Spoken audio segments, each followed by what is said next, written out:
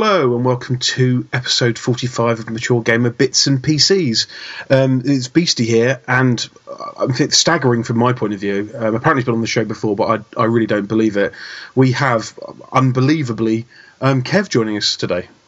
I've been on the show before. It was a long time ago, before I got banned by John for upsetting him. Well, I don't remember that. I mean, who's John? Who's John even? I'm a little bit concerned that you obviously haven't listened to your own back catalogue. This is quite concerning. If you don't listen to the first 10 episodes again, you'll hear me pop up occasionally. It was actually where Anna made her podcast debut as well on Bits and PCs. My goodness. He actually stole her before we got a chance to put her on the show for a week. Well, yeah. I think it's. I thought it was kind of a standard Bits and PCs rule that no one listens to episode 1. So I don't know if we should recommend that. It's. I think they're not exactly proud of that episode. Is the general rule. Well, it's still on iTunes, and I highly recommend it to everybody who wants to hear an excellent debut podcast episode. Then listen to episode 3 as well, because I'm on that one. I think I hosted one at some point, actually, now you say. I'm sure I hosted one. This is going crazy. John had a week off. Like, I don't know, probably Do you know what? You 2 or might 3 be months right. in, and I think I hosted a week as well. So there you go. It's not my debut. No, but it's kind of this year debut. Exactly. Yeah, it's 2013 debut. So it's just myself and Kev, and we're actually on a strange turn of events. We're recording this a bit earlier than normal. We're normally kind of recording on the Sunday, so this might hit your iTunes accounts a little bit earlier than normal, if someone bothers to upload it. We're in the unique situation where, because we're recording this now, but it's not going to be put out until the weekend, if I die tomorrow and aren't able to do our show, this could be the last people ever hear of me. So it could be quite weird. They have tomorrow night, it's just Sheepdog, just crying because I've been in a horrible accident. And then Sunday night, you hear me being all jovial with you again, and it's like I'm back from the dead. It would be awesome. So if I did die, I do insist that the podcast is released anyway. I like something. This could be like your that kind of last album you do, and it's one that's really special because you've died and the album's come out after you, and everyone gets really excited because it becomes collectible, and everyone wants to go out and rush out the room. They'll buy loads of the podcast if you could buy them, and they'll get really overexcited. Exactly. Yeah. Well, that's exciting, and possibly macabre. Yeah, maybe. Okay, so anyway, well, let's get off. We've got actually a little bit of kind of housekeeping to go before we kick into the excitement of what we've been playing. We've been doing the ongoing Bunnies vs Hogs, which I think's at 2-2 at the moment. There's been no kind of breaking of serves so far. I think every console game has won the console games and the PC game has won the PC games. Is that going to change with the FIFA 12 on 360? Probably, because it's going to be the first time I've played for the console team on a console game. I've only ever played for us in the PC version so far, because I've not had Xbox Live for months, but I am making my glorious return in this one. And if Sheepdog plays for us as well, we are going to be ruined. But you do have the Gibber returning, the championship FIFA player. Quidditch World Champion is his actual title. Yes, Quidditch World Champion, of course, absolutely. And he was properly good, if I remember correctly, like really like that scary level of good. Problem is, though, we've picked our team. It's FIFA 12, by the way. I don't think you said. It's FIFA 12 FIFA 12 we're playing. We've picked our team playground style.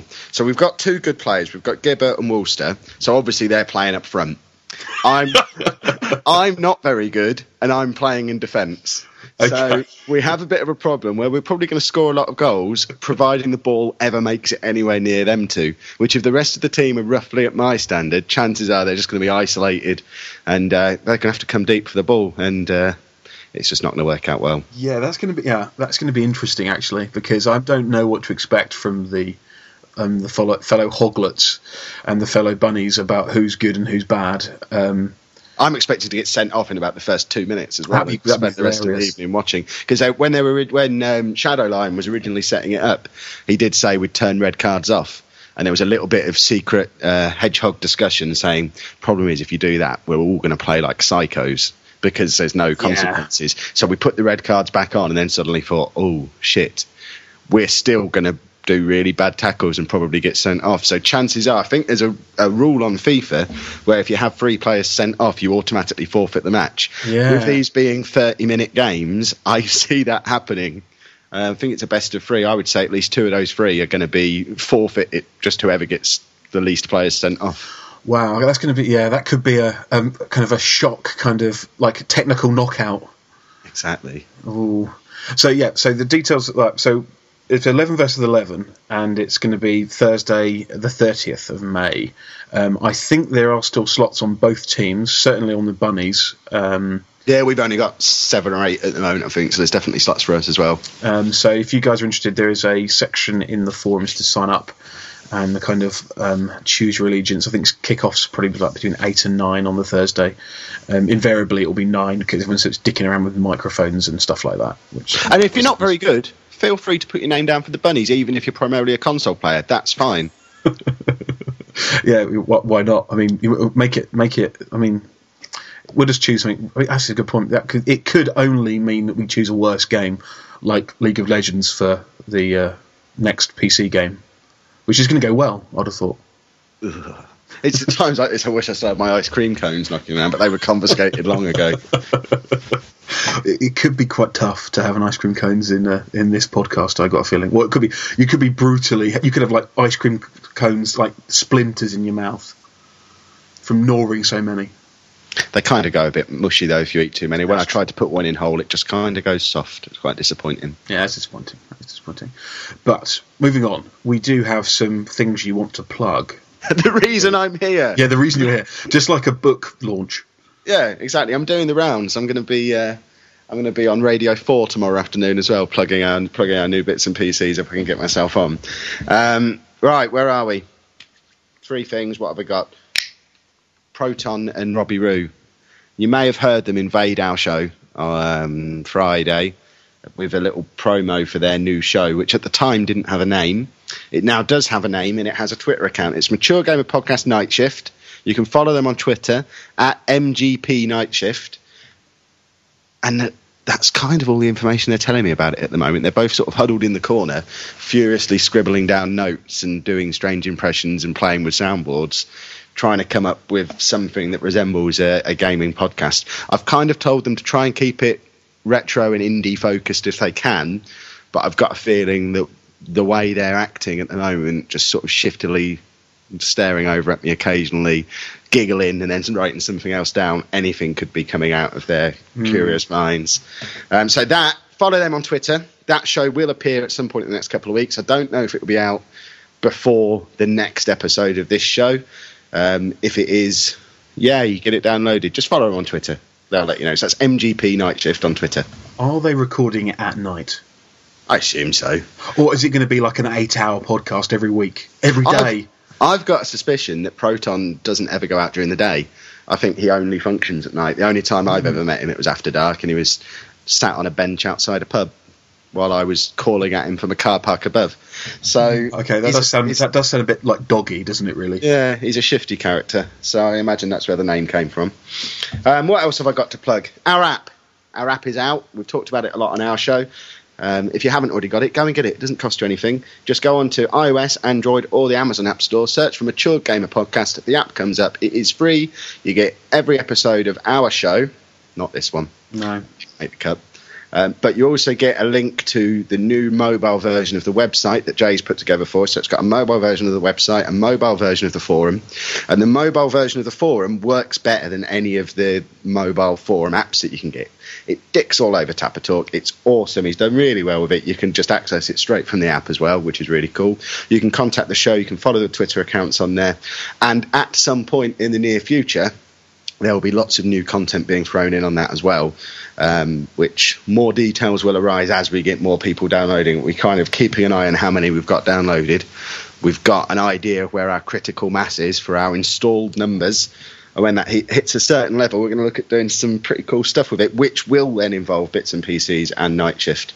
But who did the work on that? That was this is one of the reasons why this place costs so much money for us to run. We actually get that free with our hosting that we don't need. It's ridiculous. Somehow, me and Sheepdog, because we're not the most astute businessmen in the world, we've somehow got ourselves into a situation where which way around is it? I think I am paying out each month for Spreaker, where we do our live show, where this show is hosted, where Night Shift will be hosted. But although this show and Night Shift are hosted there, our show's not hosted there, only broadcasts live there. Our show's hosted by somewhere else that he has a direct debit going out for, and that's where the app comes from. As part of the extortionate app money we pay them to host our show, they've given us an app. And it's to be fair, it's awesome, and it's much better than what we were expecting. It's much better than the first thing they threw at us. Actually, they threw us an app initially, and we had a look at it. It was like, ugh. Anyone who stumbled across that when I think it was only on the Amazon App Store about a month ago, and at that point we were on the verge of binning the whole idea because it was awful. But we gave them the list of changes that we wanted, including making it free, because this dog shit app they gave us originally they wanted to charge a couple of quid for. But yeah, it's now looking really good, and that's all done as part of that. So there you go. Workings of the inside of Mature Gamer Podcast. That's why we're always skint and asking for money, because we're idiots and not capable of keeping it all in one place. And the third thing that I want to plug, and then I think I'm going to bed at that point. Probably. Any of you mobile phone owners out there, I assume most of you have one. If you're not familiar with them, they're like the phone you have in your house, but you can just carry it around in your pocket and it still works even when it's not plugged in. It's pretty cool. If you haven't got one, check them out. You can get them I think you can get them from our Amazon link, to be fair. That's maturegamerpodcast.com/Amazon. But if you pick yourself up a mobile phone, if it's a modern one, chances are, if it's not already installed on there, you'll have the option to install a shiny little app called Flipboard, which is basically a way of keeping up to date with news. It has loads of different magazines and things on there. You can basically select your own content. It pulls in RSS feeds from all over the internet, and it's a really cool way to keep up with news that's personalised to you. Now, what I've done within that is set up a Mature Gamer Podcast magazine where I'm basically doing the hard work for you. I'm trawling the internet. I'm checking out all these nerdy RSS feeds. I'm subscribed to the Flipboard Gaming, Tech, Geek, Cool, all sorts of little things that I'm going through a couple of times a day, reflipping them, I think is the technical term, over into Mature Gamer Podcast magazine, which is going really well. There's we're over 50 people are now subscribed to that, which is mental because it's only been going about a week, and it was just me having a mess around on Flipboard initially. But it's pretty cool. It's up to date with loads of gaming news. You've got links to all the major gaming sites, and as news breaks, it appears in there. You've got links to our feed, and when our shows come out, they appear in there as well. We actually have included bits and pieces in that, so your shows appear in there as well.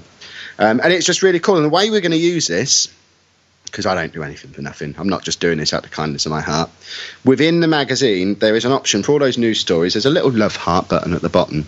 That's the like button. You hit that. And what I want you to do when you're reading through this, getting up to date with your gaming news while you're sat there having a poo in the morning, or perhaps last thing at night, before you go to sleep, you're flicking through the news, you think, oh, that's a story and a half. I want to hear about that. I want to hear what Kev and Sheepdog and Bounty have got to say about that. Just click that little love heart, and it then appears on my phone telling me you've liked it. And we're going to try and tailor the content of our show around the stuff that you guys like on this app. So we're actually getting some involvement from the little people. It's amazing. Oh, that sounds very meta. I know. So yeah, I'm telling you the stories that I like, so you can tell me which one of those stories you like. We narrow it down. We talk about the stuff you guys are interested in. It's all very fancy, very modern. Probably won't work, but at the moment I'm having fun just playing around with my phone a couple of times a day. It beats playing Angry Birds on it. That is true. That's true. And also it's a system that can be highly abused, a bit like how they used to abuse the Raptor charts for you. Yeah, exactly. Well, to be honest, it does make my phone vibrate every time it happens as well. So if you just want to mess with me, really, you can just go on there at like 4 a.m. and like a load of stories, and my phone will just go mental on my bedside table. You've sold it to me. Yeah, feel free to do that as well. And that's pretty much all I want to plug. So tune in next week to Bits and PCs. I'm off to bed. Yeah, that's pretty accurate, I'd imagine. But more importantly, and I'm not going to let you, as you've been yabbering on, and I want to hear your opinion on it. What have you been playing, Kev? What have I been playing? Here we go. This is where my justification for being on this show comes in, because those of you who do listen to our show will realise that for the last several months, I haven't touched a console. I've been trying to keep it quiet so people didn't cotton on to the fact that I'm not munching on ice cream cones anymore. But I am basically just playing on my laptop. I got a shiny new laptop a few months ago, and I'm just playing the games on there that I would have played on my console previously, because it allows me to sit in the front room next to Anna while she's watching telly or playing on her consoles, and I can just sit there, controller in hand. I'll make that point, and just prat around on some games. So what I've been doing is picking up some of these bargains from this place. It's called Steam. I don't know if you're familiar with it, but they sell video games, or computer games if you like, and I've picked up a few of those when they've been cheap. And I'm having a few problems with them. So this is where I need a grown-up to explain to me how. I see, okay. Dragon Age Origins. Right. Now, I never played this on a console. Mm-hmm. But I know it is a game that's available on consoles. So I got this when it was a couple of quid a few weeks ago, with a view to giving it a crack. So I like Mass Effect, so I'm thinking, BioWare, I like Mass Effect. Ooh, I like games with dragons in. I like Skyrim. Dragon Age Origins, that's worth a go. So I finally got around to turning it on the other day. Can't use a controller on it, can you? Well, it sounds better already. Why have they completely removed the support that is there on the console in order to basically make it harder to play on a PC? I don't understand. Is there a way for me to make this work with my controller, or am I just going to have to not play it? Because the thought of playing a game like this whilst pressing a keyboard just pains me. Let me have a quick look. Well, because I've never, I mean, as you well know, I'm kind of like, also called Kev myself, I'm kind of like the anti-you when it comes to this, because I never use a controller on my PC, ever. There's definitely people who are trying to do it. I've got Xpadder, because I have Xpadder from my days as a poker nerd, when I used to sit there playing like 20 games of poker at once, and it was easier to use on a controller. See, even playing poker on a PC, can't use the mouse for that. I'm going to use an Xbox controller, and it worked brilliantly. So Xpadder I have, and I've tried to download a profile for it, and it still doesn't really work. And the reason it doesn't work is because for some reason, I don't know if it came out on PC originally or what, I'm too lazy to do the research, but it's a completely different interface in the game between the console version and the PC version. So the menus and stuff only really work with keyboard and mouse. Yeah, that's probably deliberate though, because it's pretty traditional that any multi-format title, the PC gamers gets lumbered with the crappy console UI, and it's not very nice. So when they're considerate, they actually make different UIs for the different kind of control methods. So that's probably why I've done it that way, which is a good thing. That's a definite positive. But for all those people who've been telling me, just plug your PC into your telly, you can still sit on your sofa and play it nicely. I try and do that, and I can't. It needs to be an option in there. BioWare, if you're listening, make it an option. Let me have those on your 2-year-old game. On your 2-year-old game, absolutely. It looks like there's other people having similar pickles. There's trying to get it working. I don't think it's going to be an easy task that I can quickly answer, I'm afraid. That's fine. We'll bin that one off. It was only a couple of quid. The joys of buying them cheap. Yes, indeed. Something else I've struggled with: The Witcher 2. Now, anyone who was listening to our show about a year ago, didn't you berate this? Didn't you berate this? I really liked it at the time, until I got to a problem when I was playing it on the Xbox, where I got to a point where I did a mission, and I don't really know what happened, but it kind of got away from me a little bit, and I ended up naked in the woods with no weapons, and I couldn't find them, and all my clothes. So every time I was trying to get back to where I think my clothes and weapons probably still are, I was just getting savaged because I was swanning around naked with nothing to defend myself with. Right. So I stopped playing it. And when I started playing it on PC, I deliberately didn't do that mission because I didn't want to end up stuck naked in the woods with no weapons again. So I've sort of gone around that. It was only a side quest area. I didn't really need to worry about it. But now I'm beyond the point I ever got to on Xbox. I'm having a bit of a problem with this in that it's fucking hard. Yeah. I'm playing it on easy setting, and the combat is mental. I love the story. The story is brilliant, and I really want to play this game. I really want to enjoy this game. But I am just getting battered every time I get into any kind of combat. The latest mission I'm doing, I've got to go and find something in a cave for somebody. Bearing in mind, I'm still in the first town. I've not got very far in this game. I'm maybe 4 or 5 hours in. I'm still tootling around in the first town. They want me to go into this cave. But as soon as I go into this cave, these psycho little mysterious magic monkeys all attack me. There's like 20 of them attacking me from all angles. You can't do any kind of health potions while you're in combat in The Witcher. So I'm there trying. Yeah, there's one of the spells that you can do puts a shield around yourself, but as soon as you're attacked, you lose the shield. So I'm there, I'm whack with my weapon. Oh shit, my shield's gone. Roll away, put the shield back on, roll back in, start whacking them again. But within a second, my shield's gone again because someone else has hit me because they're attacking me from all sides. So I'm surrounded by these little midget monkeys, constantly losing my shield. And no matter how quickly I jam my controller to whack them as fast as I can, there's always one biting me in the ass, and I die instantly. I've not lasted longer than 15 seconds on the way into that cave. And I think this is a mission I have to do. So I'm now at the point where I either give the controller to Anna and get her to do it for me, or I just have to stop playing this game, even though I really want to like it. And this is on the easy setting. So, I mean, I played Witcher 1 a little bit, and I kind of got disinterested and I stopped playing it. Never played Witcher 2.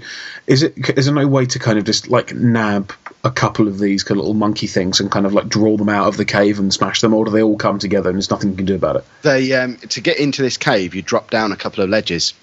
So there's no way for you to easily get out of the cave because you have to turn around and climb, because that's it, the controls are a bit clunky, and I know it's because I'm playing with a controller and I should be using the keyboard. To be honest though, I remember Witcher being a bit clunky anyway.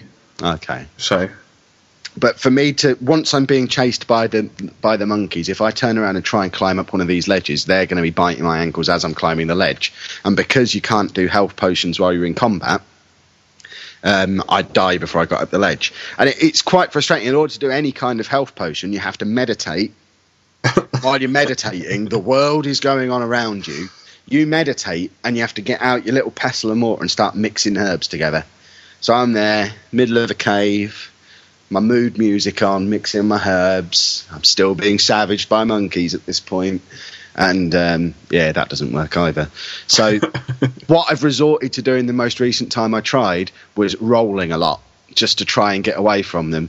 But even then, the moment I stop rolling, there'll be one or two around me. I'm thinking, right, I've got these.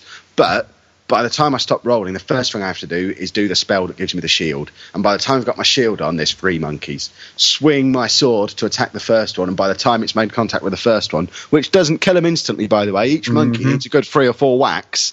By the time I've whacked him once, there's 5 monkeys. By the time that first monkey's dead, I'm surrounded by monkeys again, and I've got to go off rolling. So, I mean, it sounds like you've got the tactics there. You just need the endurance for it, maybe.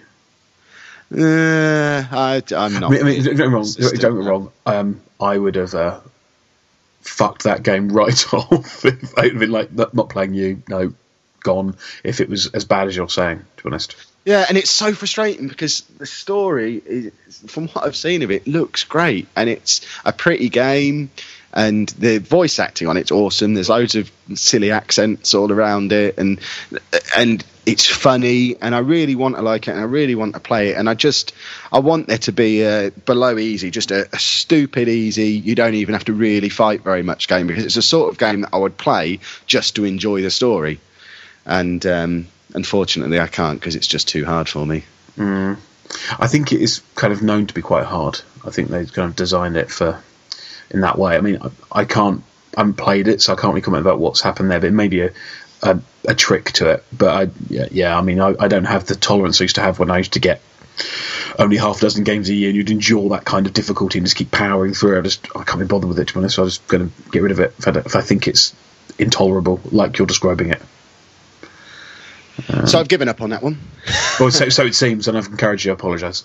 And the other one I've played, or tried to play, when the other weekend, Grand Theft Auto, they were all on sale, and I think I got every Grand Theft Auto game for like £6. I think even up to Grand Theft Auto 4 and the expansion packs for that, and I thought, £6 for all them, can't really complain at that. I really enjoyed Grand Theft Auto 4. I liked the expansion packs for that.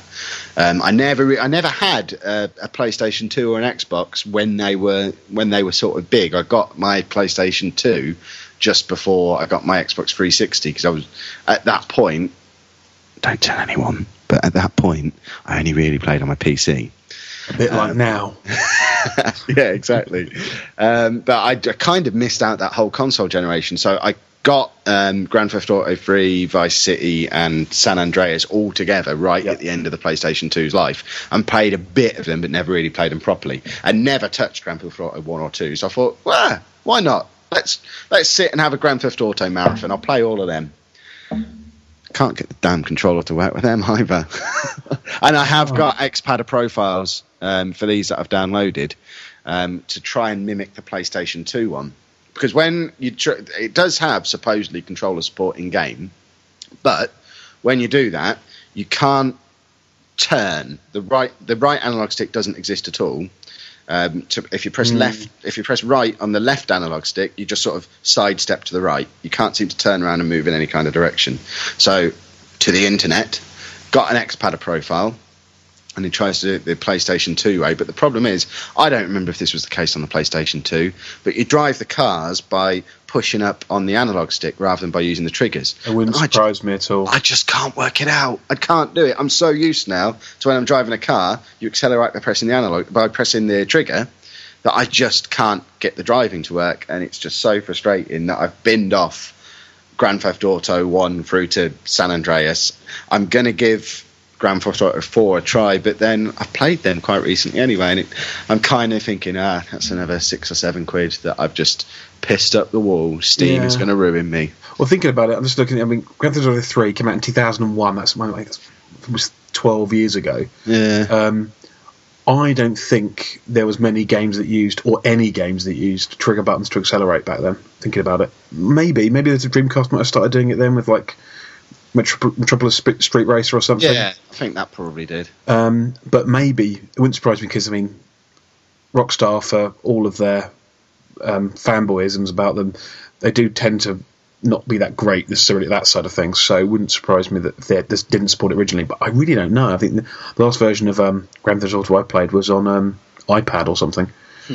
I'm not a big fan of Grand Theft Auto. I think it's a very overrated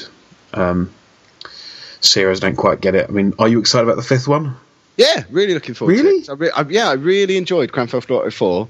The expansions to it were even better than the game itself. Ballad of Gay Tony was superb.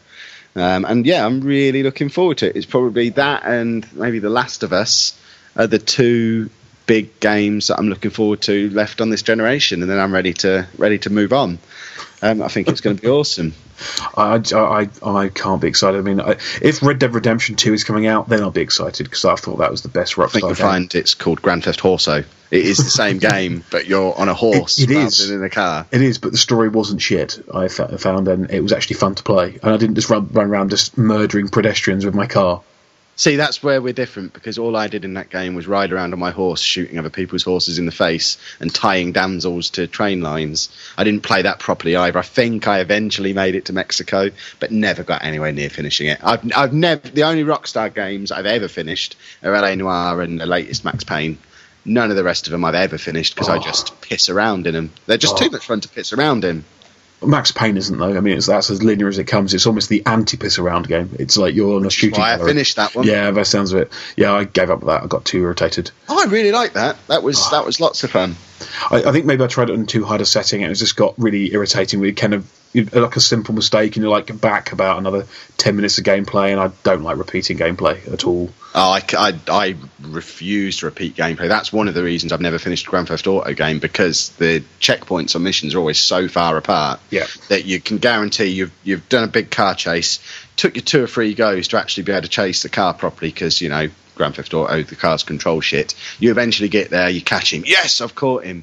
Get out of the car. Massive shootout. Die. Have to do it again. Yeah. Oh, no, thank you. Yeah, no, I agree completely on that one. But I'm hoping they put in the little feature they had on LA Noire, which made LA Noire superb, in that if you did a mission 3 times and couldn't do it, it gave you the option to skip it. And I never actually had to use it, but I liked the idea of the fact that it was there. It made you feel comfortable. Yeah, I was able to just loosen up a little bit and think, it doesn't matter if I mess up, because I can just skip this one. And if I just had the option to skip the nasty, horrible Grand Theft Auto missions that I hate, I would have finished them all, because I really enjoy the stories until I get to that point where I start hating the world, and then I have to stop playing it. But yeah, I'm going to play it, if only for the multiplayer, because Grand Theft Auto multiplayer is some of the best multiplayer you can find, because it is just an evening of pissing around in helicopters and fire engines and just shooting people in the foot and making them dance with hose pipes, and it's just brilliant. It's mental and it's awesome. Well, I don't know what multiplayer's going to be like in the 5th one, but it's going to be awesome, or I'm going to write to Rockstar and complain. They will get a strongly worded letter from me if it's not awesome. I think it has to be a letter as well, 'cause if not, they won't listen. Well, exactly. Wax sealed, maybe.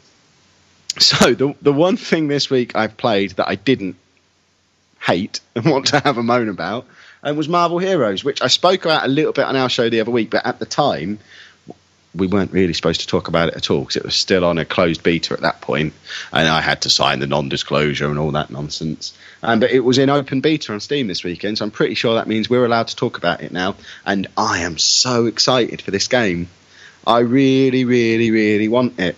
Even though it's a click, click, click, Diablo-style clickety-click-click mousy one, the fact that I can do it as the Incredible Hulk just makes it all okay, and I want it so much. I even ordered my my Founders Pack at the weekend. Did you do it? I've got I forget the one that it's called. It's the one that has Hulk, Iron Man, Captain America, and Ms. Marvel in. So, yeah.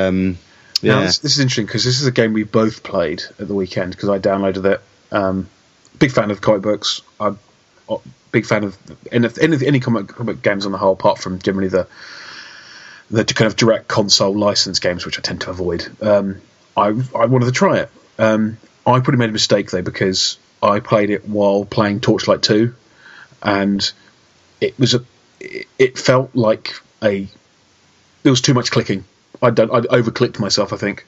Yeah. See, when I played it first time on the closed beta, it was like a week after I'd got Diablo 3 and Torchlight 2. I got them both at the same time, because when I got my laptop, everyone said to me, yeah, go and get these. This is a game style you've not played before. And I hadn't ever played any game of that kind.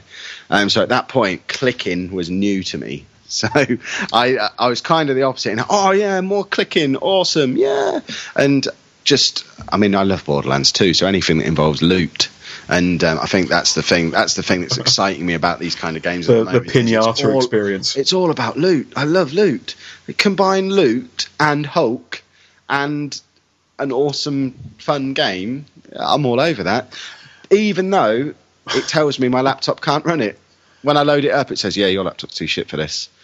And that makes me a bit sad, because it's not a particularly pretty game. I don't know if it looks pretty on a computer that you're supposed to be able to play it on, but no, not really. That's the only game that I've tried so far since I've had this laptop that I've had any kind of issue running. I played through Tomb Raider on it, and it looked better than it did on the Xbox, and it was fine, and no issue at all. But this weird little, slightly fuzzy, clicky thing can't run on my laptop, apparently. You're running. I presume you're not using controller for this. No. Is there a way to? If there is, I'd give it a bash. But no, I don't mind these ones, because it's not the use of a mouse that upsets me. It's the WASD nonsense. I can't get my head around that. So Diablo and Torchlight, I'm fine using them because it's all mouse, and I can handle that. One-handed game, and I'm all for that, because I can eat crisps from my left hand then. I'm happy with that. Yeah. Hold a drink with my left hand, it's fine. It's just when I'm having to use the keyboard to move around, I can't handle it. But so, yeah, I'm mousing it up. Obviously, I can't really recommend this game from playing the beta. I found it really, really. I mean, it was exceptionally grindy for me. I found it like a kind of very much a lightweight kind of Torchlight or a lightweight Diablo. I mean, I know that you like the loot pinata thing. I mean, did you?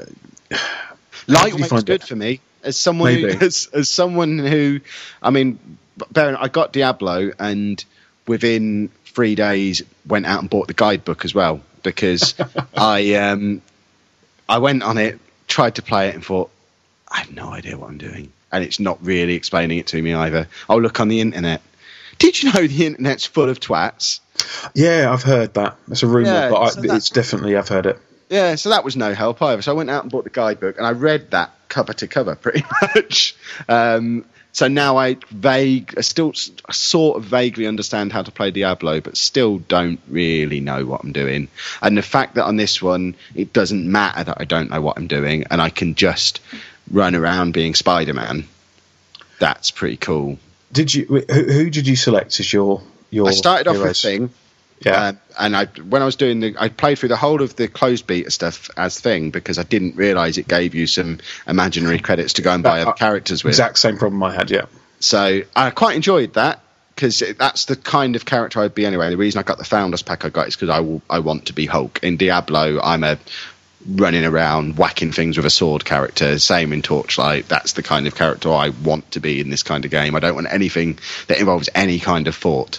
So that I played as him, quite happy. But then when they did the open beta this weekend, I realised I had tokens to go and buy characters. Yeah. So by that point, I'd already decided I wanted Hulk. So I knew which Founders Pack I was getting. So I got Spider-Man, because I'm thinking he's not in the pack I'm getting. Let's have a go as Spider-Man. So I got Spider-Man, had a little play around with Spider-Man. And his skills just don't unlock fast enough. I'm watching other people swinging from webs to get around the map, and I played with Spider-Man for an hour or two, and I wasn't swinging around on webs. I don't know if I was just pressing the wrong button. But yeah, Spider-Man didn't get fun quick enough. So then I went and got Iron Man, just because I saw the film the other day. So I thought, I'll get Iron Man. And Iron Man's quite good fun. Just sort of whacking people with magic laser things coming out of my hands. That's pretty cool. But there was a lot of Iron Men, though, wasn't there? There was an awful lot. I think that's something you're going to get in this. I imagine as part of the pack I've got, I have the Iron Man free suit, which is only available if you get the Founders Pack, apparently. Of course. But yeah, everyone's going to be Iron Man. It's going to be Iron Man all over the place. Where they do the individual character packs. And that was sold out. The Iron Man one and a few others were sold out before the open beta even started. So I'm not quite sure how they sell out, but that's interesting. I think they just limit them and try and push people towards getting the multi-pack, saying they've obviously thought, hang on, everybody wants Spider-Man and Iron Man. I know, rather than charging them £12 to buy them individually, let's charge them £40 to buy them in a pack of 4. But let's not put them both in the same pack of 4, because there's no way you can get Iron Man and Spider-Man together.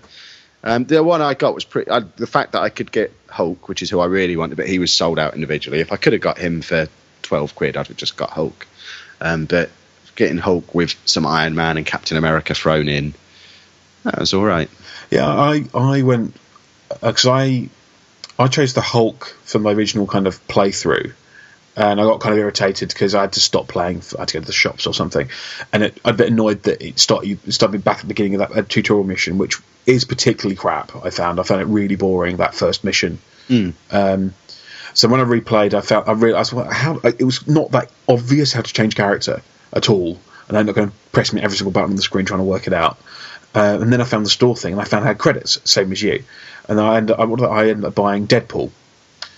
Purely because Deadpool's a truly bonkers character in the comic books, and I thought his Founders Pack just for him is 40 quid. He has a £40 one just for himself. That's how niche they're trying to make Deadpool. Wow, how cool they're making Deadpool. Yes, I recently chose him because I knew he'd say stupid things, and he does when he's attacking stuff. And thought, well, less people are going to choose him because they're going to choose Iron Man and Captain America and Spider-Man, and that's pretty much what I saw. Even Thor was massively overshadowed by tons of Iron Men, which kind of ironically is a bit like Iron Man 3.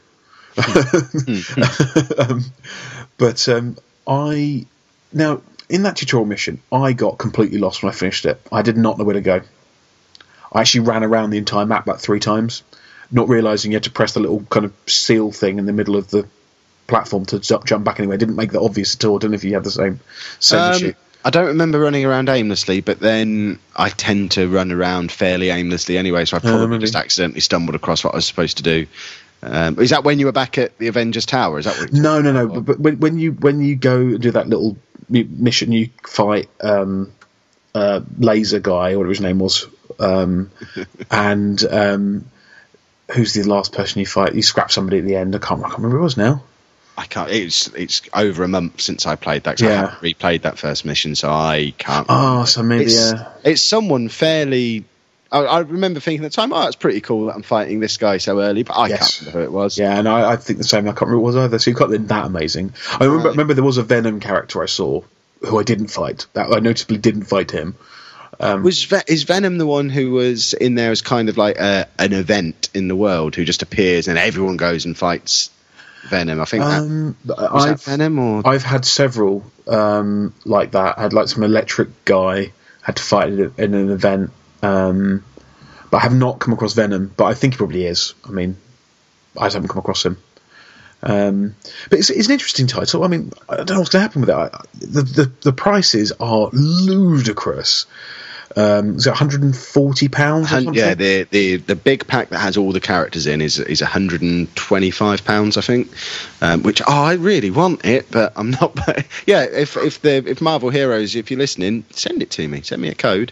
I've already stuck 35 quid in for my Founders pack. I don't mind you just chucking the rest along. I'm happy with that. Who makes it anyway? Who develops it? Do you know what? I have no idea. I'm going to Google it now using this internet-enabled device I've got in front of me. One thing I did notice, playing with the 3 different characters, and if you played with a couple of different ones, you probably found a similar thing. They all play very similarly, don't they? Yes, they do. I think the only if it didn't have the Marvel license, there'd be no incentive to get different characters. There's not really anything between them, is there? I mean, even like with Diablo, there's obviously different reasons to play as different characters because they do different things. And Spider-Man doesn't play that differently to Hulk, which you'd think they'd have quite different styles. Yeah, that's pretty much my. It's Gazillion Entertainment and yes. Secret Identity Studios. Which I think Secret Identity Studios appear to be Cryptic, who originally made City of Heroes and then Champions Online. So, One other thing as well. I get the feeling that this story is going to be quite short because I've now played it for 5 or 6 hours maybe, and I think I'm about halfway through the story. Which is a bit odd. I would have expected it to be much bigger than that, but I suppose they're then expecting people to just keep replaying it. Obviously, with it being an MMO, you keep replaying it, you get a new character, you play it some more, you go and get your loot, play it some more. But I don't know. But then you're going to stumble into that problem you mentioned, though, is all the characters play the same. Yeah, exactly. If they were really different, I could probably see that happening, but currently, I mean, they need to drop quite regularly as well. I'm not going to buy any more characters now. So if they want me to play as Spider-Man, I need to unlock Spider-Man somewhere. And the way I understand it is they drop as loot at various things. So I need to get a fairly regular stream of characters dropping for me to actually bother playing as different characters, because I'm not going to play through the whole game again. When I tried Iron Man and Spider-Man, I didn't replay from the start. I just dropped them in where I was with Thing. Yeah. And because the level difference wasn't massive, it wasn't a big deal. But if I'm like level 20 odd or whatever it goes up to, and then Spider-Man drops, I'm not going back to the start. So the novelty is there for all the awesome Marvel stuff, and that's what's hooked me in. Just the fact that the tie-in is awesome and it's just fun. When I was playing, it reminds me when I played Batman Arkham Asylum, just the fact that it keeps throwing in the little trivia from the comics. And as a comic newbie, which I am, I've only really read comics for the last year or so, it's just a nice way for me to find out all this stuff about these characters that I know a bit about but haven't really read about. Sure. So, I mean, for me, it's quite a cool introduction to Marvel. It's nowhere near as good as Arkham Asylum.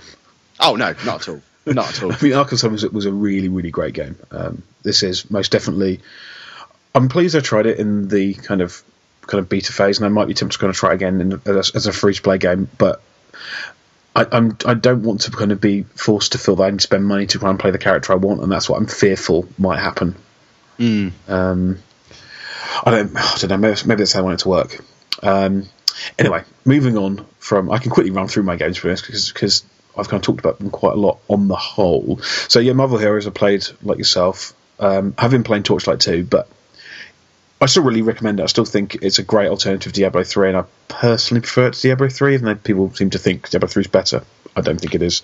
I think Diablo 3 is better. I got them both on the same weekend, and I've played a lot more Diablo 3 than I have Torchlight. Even though when I got it, I got the 4-pack because it was on sale at the time, and I hurled one at Sheepdog, I hurled one at Anna, and neither of them will play it with me.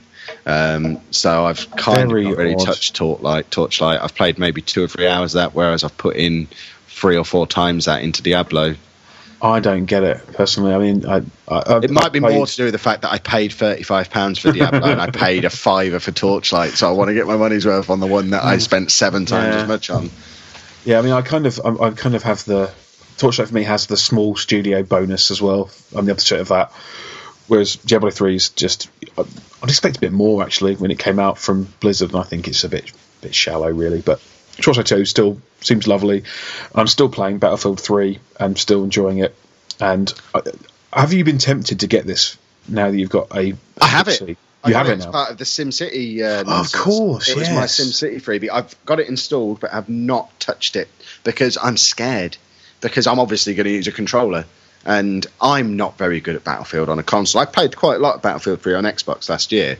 And I think when I got my Raptor stats through at the end of the year, it was my third most played game of the year, behind Borderlands and Skyrim, I think. So I've played quite a lot of it, but I'm not really very good. I'd like to play as a medic, and I get all my points from basically wandering around reviving people. Yeah. But I just see myself playing a game like this. It's been out, 2 years? Playing it on a PC against people using keyboard and mouse, and I'm tootling around with my controller. I'm not going to be able to move 3 steps without getting a bullet in my head, am I? Yeah, there's a good chance of that. I mean, it was a bit of a shame, actually. We did try on Tuesday night. We tried to do a bit of a gaming session, get some people playing it, and there was no end of problems for one reason or another. It was a bit of I know that EA are having problems with their server, and I think there's been kind of hints that they may have been some kind of hack attempt or something like that, because the servers for Battlefield 3 have just been kind of falling over quite regularly. For example, if I tried to... They've got this awful browser interface. I don't know if you've ever used it. Yeah. No. You basically have to log into Origin. You can't use Steam, which irritates me anyway. And then when you boot into the game using Origin, it opens up a browser page through Chrome or Firefox or whatever. Is this the same awful interface that's on Burnout Paradise? Because I got that maybe, and I haven't been able to log into Origin on Burnout Paradise yet. I got Burnout Paradise and Need for Speed Hot Pursuit consecutive days because of peer pressure from you swines. Yes. No problem playing Hot Pursuit online the day on the one day. The next day got Burnout. It won't accept that my Origin ID exists. I can't log into it. I've tried every day for the last week to get Burnout Paradise online, and it just will not let me on Origin. And you basically just keep saying that something about my computer not being compatible or something, and I'm thinking, well, it bloody is, because I can play the game in single player, and I can play everything else online, and I can play Need for Speed Hot Pursuit online, and I can play SimCity online. I know my Origin account exists and works, and it's just not having it. That's not the interface. That's just Origin being shit, unfortunately. Awesome. But the interface basically opens the browser thing, and you end up having to select the match you want to play via the browser. So you've opened Origin up, a program, which you then boot into Battlefield 3. It hasn't then opened Battlefield 3 as a client. No, you can't do that at all. So it opens this browser from which you have to then select what you want to do, your match or whatever, and you boot in from there. And while you're doing that, it will open the client for just that match only, in a separate window. So technically, I need 3 windows open to get one game running. It was ridiculous. And I know that there's been problems with the system because you try and connect to the game and it will just hang for a while until you couldn't connect. So you reconnect and you can connect perfectly fine. And basically, Vimesy and Bond Bill he just couldn't get in. Everything we're trying to do wouldn't get in. So it did kind of lose a little bit of the magic when you're trying to play a multiplayer game together and only like 5 of us could get a match at the same time, which is a little bit depressing. But we did try. I did also have a play of another kind of free-to-play game called Warframe, which a friend of mine actually been trying to get me to play for a while, and some of the guys on the forum started playing it. A free-to-play shooter. It's a very odd-looking game. I find it graphically repugnant. I think perhaps I describe it. You look a bit like an alien from the Aliens films mixed with Guyver from manga. There's a clip that we're going to have to just take and put that in a promo for this show at some point. You look a bit like an alien.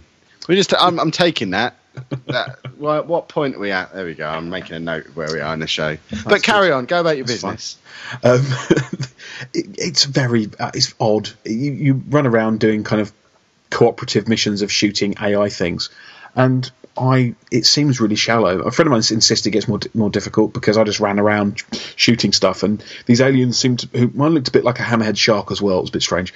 And you have a samurai sword for some reason, I don't know why, and you slash that stuff. But I can't see myself playing it. I don't get why people are really. Well, I was encouraged by it. It hasn't got that great ratings, so I can kind of understand why, to be honest with you. When I saw that you had this on the running order yesterday, I went onto Steam and had a little look, just because I'd never heard of it. Sure. Just have a look to see what it was. And I think there's a video on there that I watched, and then I turned it off again because I didn't understand what was going on. It just looked odd. It is odd, and more annoyingly, it has... I've got quite a fancy display for my main monitor. It's a 29-inch, super high. It's a 21 by 9 ratio, I think it is. So look, mine's only 15 inches, but I know how to use those 15 inches. So there's lots of quality there. But unfortunately, because it's sort of quite an unusual resolution, some games don't work. And this is a typical example of a game that I could not get to work properly. It made it worse. It looked blurry. So it's already got muddy imagery, quite dark and bleak, followed by wrong resolution, which I absolutely can't stand. So I think it's going to get shelved, uninstalled, and put in the garbage water, to be honest. Nice. I didn't realise that was the full uninstallation process on PC. I didn't realise we needed garbage water. You do, yeah, absolutely. I'm going wrong. I'll stick Lords of Football in there. I'll reinstall it and then uninstall it properly. Absolutely. Exactly. That's why we have so many driver issues that they don't put it in the garbage water. I always wondered why, when I was looking around Gadget Show, and there was those PCs that seemed to have water inside them. I didn't really understand why that was there, but now I understand it's part of uninstalling really shit games. It's a really, really expensive kind of hardware-based software removal system. Awesome. Yes.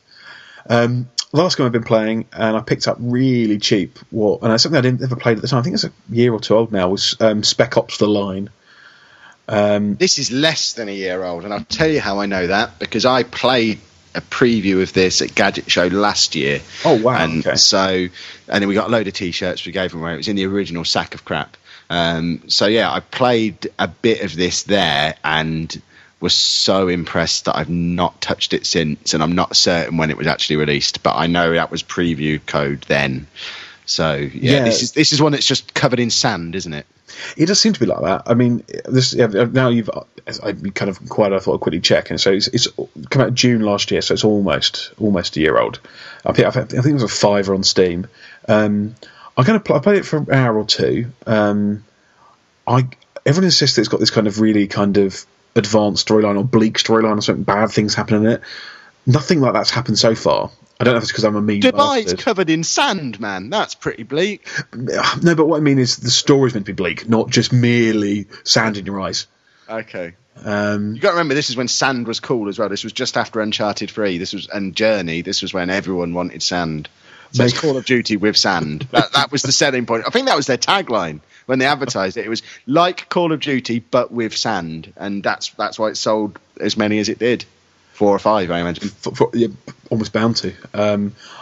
I can't work out whether I like it or not yet. I'm going to kind of endeavour to play it, but I always say that, and I get caught up playing either a game I've been playing tons, like Torchlight or Battlefield or League of Legends or something, or it just goes deep again in the garbage water. And that's a couple of things I liked about that. I liked the way you finish off the melee attacks. That was pretty cool, because there's a variety of different gruesome ways to finish off melee attacks. Haven't tried that. Okay. You need to try that, because they made a big point of showing us that when we were testing it. And they are quite cool. There's some quite funny ones. And also, when you're running, you can take your thumb off the run button and it just keeps running. And I thought, oh, that's going to save me some thumb pain. I just have to press run once, and until I tell him to stop running, he's going to keep on running. Why don't all shooting games do that? The amount of times when I'm playing Battlefield or something that I've just stopped running halfway through because I can't be asked to keep running. It's like running in real life. There's too much effort involved. And in Spec Ops, they take that effort out of it. It's like being on one of those moving floor things you get at the airport. It's the gaming equivalent of that. So that's your main kind of back of box feature to call out. Well, that and the sand, they're the three big selling points. I should be in game advertising because let's face it, I've just sold that game to anybody who perhaps wasn't sure what it was about. It's Call of Duty with sand. You don't have to run you don't really have to try when you're running, and sometimes it's a bit gross when you kill people. There you go. Buy that game. Spec Ops. This week's show brought to you by Spec Ops: The Line. Yeah, clearly, absolutely. So, with those lovely games in mind for the weeks just gone, what are you been playing going forward this week then, Kev? I am going to... Playing's a strong word, because every day I'm going to keep trying to get online on Burnout Paradise, and that's a game in itself, and that'll probably take 15, 20 minutes a day of failing to do that. If anyone knows what I'm doing wrong there, by the way, if there's a trick to getting Burnout Paradise online, let me know, because I love that game. And I really want to play it online. I'm watching everyone else play it online. I'm cursing under my breath at every single one of you because I want to be able to play with you and I can't. So I'm going to keep trying to do that. I want to play Bioshock Infinite, and it might seem ridiculous. Bearing in mind I have it sat in the other room on Xbox 360. But I want to play it on my shiny little toy. I want to play it on my laptop. Now, can I ask why? Because... basically, the way our house is set up, we have an Xbox in the lounge and an Xbox in the dining room, which is next to the lounge. And Anna the one in the lounge is hers. And in the evenings, she'll either be watching TV in there or she'll be playing a game in there. So if I want to play a game, I have to toot off to the back of the house and play in the other room. Yep. It's only a 37-inch TV in here. Disgusting. I can't be playing on a 37-inch TV. And it's a cold room at the back of the house where I'm sat now. And I don't really like being sat on the other side of the house from everybody else. So when I'm playing on my laptop, I can sit in the same room as them and just sit there on the sofa, headphones on, laptop on my nerdy little laptop table, controller in hand. And... it's just quite cool to be able to be in there and play it. And I know I'll play it more. Because like with Tomb Raider, I had that on Xbox but got it on PC anyway when it was cheap. And on Xbox I played like 2 hours and just never got round to going back to it. Got it on PC and finished it within 3 or 4 days. Because I just had more time to play it. So you've fallen into why I mainly play a lot of PC games trap. It's because it doesn't fight with TVs. Yeah, exactly. And that's exactly what it is. Although we have... the house is bloody overflowing with TVs. There's only one of them in that room, and it's always being used by someone else. If Anna's not using it, one of the kids will be watching something on it. And just being able to just stick my laptop on, it's pretty cool. And I then have the option of plugging it into the TV anyway. Yeah. Any of those TVs. And it's more convenient for me if I want to take it to work and play it on my lunch break. I can do that even. So I want to play it on the PC, but because I've already got it, I don't want to pay too much for it. And now I've sort of got an idea in my head of... I had said once it fell below 20 quid, I'd buy it. And I've noticed on a couple of sites now, it's below 20 quid. But there's some sites that look a bit shifty that don't accept PayPal that have got it for 15 quid. So I'm now thinking, well, if they've got it for 15 quid, these sites that I actually trust ain't going to be far behind. So I now want it to hit 15 quid. And people told me I would just throw money at PC gaming because of Steam and the way it works. And to a point I have, because I've re-bought Burnout, I've re-bought Need for Speed, but I've probably only spent 30 quid tops in the 2 months that I've had my laptop. And I don't want to spend more than I think I should be spending on Bioshock now. So although it's a game that I've been looking for ages, really want to play, I've played the first couple of hours on my Xbox. I don't want to spend 20 quid when I know I could get it for 15 and I'll just wait. So I'm sort of sat there hovering now, waiting for it to hit 15 quid somewhere. And I know as soon as it hits 15 quid on a site I trust, these other guys are going to have it for 12 and I'm going to be in the same thing again. £12 now, you say. And Tomb Raider did hit 12 and I bought it for 12 quid. And I'm now sort of playing the same waiting game with Bioshock. So if it appears somewhere at a reasonable price, I'll get that and I'll play that all week and I'll love it, no doubt. Even though I know you had a little moan about it on the a previous show and on the forum, but I really want to play it. No, I mean, I just don't. It's not moaning it. It's a bit like anything. I mean, I struggle with a bit of film or whatever when I think it's just getting a bit of a easy ride. And it review wise, it got a fucking easy ride. I was like, I mean, I'm like you. I really enjoyed the original BioShock. BioShock 2, I really enjoyed them. They weren't perfect by any means, but they were really good fun. Had a real kind of atmosphere to them. That isn't Infinite. I know that it's not necessarily a BioShock in a rapture sense, and that I was kind of the first couple of hours that I've played. It's very, very shooty compared to BioShock. Oh man, I mean, it is the reason that I think it's been getting these riders. The story things, okay, fine. That's questionable whether how much you want to rate a game based only on those things. But the simple fact is, you basically walk into zones, kill shit, loot stuff. Walk into another zone. Looting, you say? I'm in. Yeah, I don't know. Someone pass me a crisp £20 note. I'm all over this bad boy. I think you may be put off by it though, because it's kind of like it's the looting takes longer than the shooting most of the time. See, the bits I've played, and Anna was screaming at me because she'd already played it through to the end by the time I even got to go on it. And the fairground bit at the start, I just waltzed straight through. I don't want to piss around with fairground stuff. I want to go and kill shit. So I raced through there. 10 minutes later, I'm thinking, all I'm doing is killing shit. Yeah. Where's the big daddies then, eh? That big bird thing's not scary. I shat myself when I played BioShock, just hearing the... Yeah, I mean, just to kind of give you expectation, you are not going to shit yourself in this game in any way whatsoever. It's more scary in the first kind of 5 minutes of BioShock than it ever gets in the total. If you can amalgamate it in some kind of combination of terror of Infinite, it's more scary in the first few minutes of BioShock. Nice. So all the more reason for me to wait until I can get it for 15. Yeah, absolutely. And other than that, I'll probably just carry on tooting around, practicing my clicking on Diablo 3 or Torchlight 2, because I've not really scratched the surface on either of them. Just getting my clicking finger ready for Marvel Heroes, because I am, despite the reservations I have put forward, I'm just really looking forward to it. And it's actually the most expensive PC game I've bought so far, even though it's a free-to-play game. So yeah, I'm really looking forward to that, and I need to practice my clicking just to make sure I am a clicking expert by the time we get to it. Well, absolutely. I mean, I'm glad to see the free-to-play model's doing its job of making people who want to play free games pay more than they would do for a full-price game. I know, it's ridiculous. I'm sat here saying, I don't want to pay more than £15 for BioShock Infinite, this game that's had outstanding reviews everywhere. Everyone's telling me it's great. I've been waiting for it for years. 15 quid seems like a lot of money for that. It's awfully pricey. I can play as Iron Man in a okay... I'll pay a tenner for that. 40 quid. Give it to me now. I'll have 4 of them. I understand that I'm a ridiculous contradiction, but that's what the Incredible Hulk does to me. Not at all. I mean, I think that's exactly the reason that free-to-play works. It's for that reason, because it tricks people into spending more money. Anyway, I will also be playing a bit of Torchlight 2. I'm still enjoying it very much, and kind of running around with my strange kind of warrior engineer thing that has got a monocle and a big moustache, and that's quite fun. What critter do you have in there? I've got the bulldog.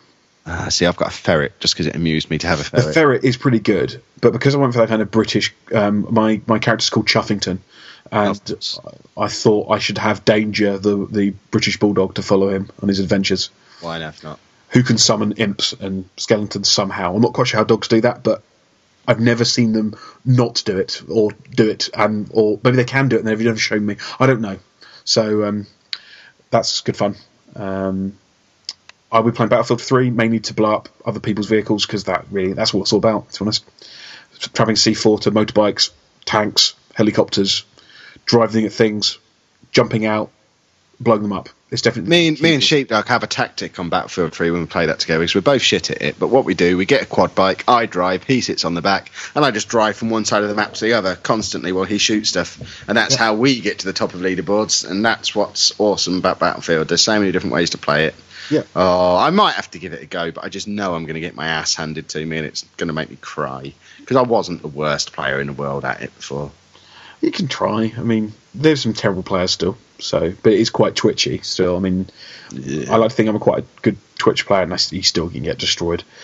And I'm going to try to kind of enjoy a bit more with Spec Ops: The Line. Try the melee thing. Enjoy the sand in my eyes. And, sand in your pants. Sand in my pants. What's it's all about. And to really enjoy that game, I've heard you should get a little cat litter tray full of sand and just put your feet in it while you're playing. That's my tip of the day. Okay. Well, I do have cat litter, so that's an option. It's not the same as sand. Have you ever been to a beach, sir? I live in Brighton. You've never seen sand, then, have you? Clearly not. That's why you think cat litter is what you'd find on a beach, because it's just like pebbles. Yeah, exactly. See, I'll look for that. That'd be the 4D feature of having kind of sand in my toes. Awesome. On projects now, I have nothing. In fact, I've been depressingly not fiddling with anything projecty wise. But I know there's no way for a man to live. I know, but it's fine. I don't know what else to do. I've got nothing else I can build. You are trying to build something of your. I am, and it's there's not even a reason for it either. At the time, I want to build a gaming PC. And there's no reason, because I don't need one. My laptop is perfectly good enough, runs any game I want to play, no problem at all. The reason I was going to do it originally is because Anna was going through a phase of playing loads of MMOs, or trying out loads of MMOs, and was using my old PC quite a lot, which was a bit shit. And I tried to put Vimesy's old graphics card in it, and it just basically started to melt. And it's now just a heap in the corner that I need to fix at some point. Mm-hmm. So at the time, I was going to try and get a PC for her for her birthday. In the end, she got an iPad. So it's not for her anymore because she's sorted. But I still kind of like the idea. The target I set at the time was build a decent PC that I can play any game I want to play on, similar to my laptop, but I want to do it for less than 300 quid. Mm-hmm. And at the time, people posted a few links on the forum to show ways it could possibly be done. But I have a spreadsheet for this, and I'm just constantly just tweaking little bits and pieces just to try and find a way to do this. And I don't even really need it. I probably won't use it. It'll be the same. It will be the same scenario I have with the Xbox now if I get it, because it will be plugged in the other room on the smaller telly, and I'll probably never use it. I'll still just play on my laptop. But I just like the idea of being able to say I did it. And depending on who I talk to, I would say, yeah, of course you can do that. Or they say, 300 quid, you must be joking. What's your view, sir? I think you can for 300 quid. If you've got any things you can donate or shows money off, I mean, don't worry, you have to be pretty lean. On 300 quid, you've got to be lean, and you've got to take little sacrifices here and there. I think you can do it. I think you definitely can. I think there's options out there.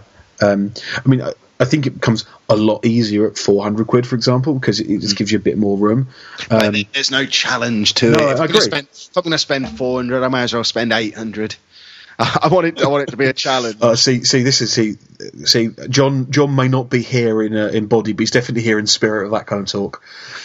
Well, when I got my laptop, I posted the specs of it on the forum and said, I found this laptop, it's 600 quid, what do you all think? And everyone was saying, oh yeah, it's all right, yeah. John came in and said, here's a better one, and it was £1,200. And I just thought, John, you have missed the point there entirely, little fella. What are you saying to me? I don't need a 17-inch true HD screen on my portable computer that I want to be able to carry around. I think he was trying to sell me something that I'd need a trolley to wheel around on. But yeah, the Alienware trolley edition. Bless him. The man wears gold shoes. He's got no concept of money. It's true. But no, I think it's definitely doable. I mean, what kit do you've got? So you got this burnt out machine in the corner. Yeah, from what I can gather, the motherboard and the CPU on it are shite. But you've got a graphics card, because you've got Vimesy's. I've got Vimesy's graphics card, yeah. Which I'm buggered if I remember what it is. But I think it's a NVIDIA GTX 555, I think, or 550. That sounds vaguely familiar. 550, I think. So yeah. I have that. I have a power supply that Sheepdog found in the back of a cupboard in his house, which is a bit shit and probably needs replacing. I have a Dell case, which is a about as useful as an old shoebox when it comes to changing anything in. I basically had to, in order to remove the wireless card that was in there to try and fit this graphics card, I actually had to cut through the wire with a pair of scissors, because they don't attach stuff with screws, you know, Dell. They attach stuff with stuff that looks like screws, but there's no screwdriver in the world that fits those heads. So I basically ripped it out, bent the case a little bit, and cut it with scissors to remove it. I do deliberately make it so it's hard to kind of alter. Now, this is kind of completely going off the point of can you get it for 300 quid? The same what you've got of kit-wise, I am sitting next to a project which I've kind of given up doing anything with. I basically was given from my company, because we had some old bits of kit. I've got literally a computer which is a case, a power supply, a motherboard, and a CPU all really put together. That's all it is. That kind of sounds like the stuff that you're missing. It is, isn't it? I feel like I feel like this is some kind of convenient scenario that you set up yourself there. It would think so. I was when you were talking about it, what you were missing, I was thinking, am I actually going to do anything with that bits of kit, or is it just worth sending it to you? Only thing about it, I don't know if it works, because I've never tested it. It doesn't need to work. The one I've got now doesn't work. That's a good point. It'd be just as good as that one. Yeah, exactly. If nothing else, if it's the same sort of height as the one I've already got, I can then put a plank of wood across the top of it, and it makes a coffee table. That is true. So, you know, there are ways to make it useful, even if it doesn't work. Yeah, but it's basically a Pentium, one of the first of the, I think it's a Sandy Bridge, which is the first of those kind of generation of chips, which, I mean, it's 4 years old, but I mean, still relatively good. But it's probably actually usable. So we should talk about that probably offline, but I mean... Yes, we should, sir. We should might as well just get rid of it. This is where we play the holding music, and we thrash out a negotiation, and then we come back. This would be the ideal spot. If Proton had given us a 15-minute promo for his new show, we could thrash out a deal old school style. No, I think that's a very dangerous challenge you just set for him there. I would imagine this one he sent, it's only about 20 seconds long. It probably started at 15 minutes, and he's given it to Robbie Roo, who's just cut out all the shit. cut out all the crap. Yeah. That's definitely possible. Anyway, we should talk about that, because I think we probably might be used to that kit, which is good, because I didn't know what the hell to do with it, and I always like helping people with kind of bits of crap kicking around. So, with projects kind of sorted, almost on the spot, live, certainly from my perspective. I should come on this show more often. Yeah, absolutely. Do you broadcast every week? It's a one-off. Well, we try to. I mean, it becomes harder each week, it seems. But we should move on to the lovely movies, TV, books, and graphic novels. That's a catchy name for a segment. It is. It really. We could have called it sequential art as well, just to give it a real kind of taste, a real arty. I'm going to go first this, because you've got a lot more things to talk about, or a lot of things that I want to kind of pick your brains about, at least. And also, as you by the sounds like you've also seen it, Iron Man 3. I went to saw it last weekend. I saw it. What did you think? I really enjoyed it, but that comes with the disclaimer that I've not actually seen Iron Man 2 all the way through, and I only saw the first Iron Man after I'd seen the Avengers and Thor and... Oh, so you're out of chronological order. Yeah, I because, as I already disclosed earlier in the show, I was never really into the comics until The Walking Dead dragged me into the comics about a year ago, and I've sort of been tentatively exploring comics ever since, and it didn't really have any interest to me. I was dragged a lot... By the way, Thor needs to change his fucking name, because I can't pronounce my THs. That fella, the guy with the hair and the hammer... I was dragged along to see that film by a mate after I split up with my ex, because he was trying to cheer me up, and he said, "You'll like this," and I just sat there the whole way through thinking, why the fuck am I here? What is this? Who is this guy? What's happening? And in the end, I ended up quite liking the movie, but I had no idea who he was, what it was about. Never heard of him. You've never heard of Thor before? Never. I'd heard of him as a god. Mythological god. I wasn't aware that some fella in America was drawing pictures of him and adding speech bubbles to said pictures. I'd seen the Hulk film because I like Hulk. I used to have Hulk wallpaper when I was a kid. I didn't really understand why there were two Hulk films a few years apart. I wasn't that interested to work out why or find out why. And I'd never seen Captain America, wasn't really sure who he was, and I'd never heard of Iron Man, to the point where when I remember a few years ago... You've never heard of Iron Man? Oh, Jesus Christ. A few years ago, when Robert Downey Jr. was first cast in that, I remember hearing someone talk about it on the radio, and they talked about Iron Man, and I remember thinking... Robert Downey Jr. is in a film, The Man in the Iron Mask, assuming that was what they were talking about, because I had no idea who or what an Iron Man was. Nerdiness has come to me very late in life. It seems. I was cool when I was younger. I don't know what the cool kid at school. Yeah, I don't know what happened to me as I got older. But yeah, I was totally out of touch, never heard of it. So it's all been something that's kind of been new and introduced to me in the last year. So I'm still absorbing everything. So I'm not really the person to give a real opinion on it. As a movie, I thought Iron Man 3 was good. But I hear from a lot of people who know far better than I do that it was a bit of a disappointment. So what do you think, little fella? That's interesting, because I kind of went there seeing it after a few people. I didn't watch it initially. As people saw it on Thursday night preview showings, and people from I know in the States who are watching it, and everyone's going, "Oh, this is a fucking amazing," kind of comments, which I always get a bit worried about, because that makes it sound a bit like this is over the top, isn't it? And I didn't mind that so much, because Avengers was massively over the top, but I really enjoyed it. It was a romp. It was fun. It was silly. I watched everything in chronological. I watched the entire thing chronological order. I watched Iron Man, followed by I think it must have been Captain America next, or was it Thor next, or whatever. And I watched everything, Iron Man 2, and it's most definitely, it's more of a sequel to the Avengers than it is Iron Man 2, I thought. So I don't think you missed a great deal by kind of not getting much involved with Iron Man 2.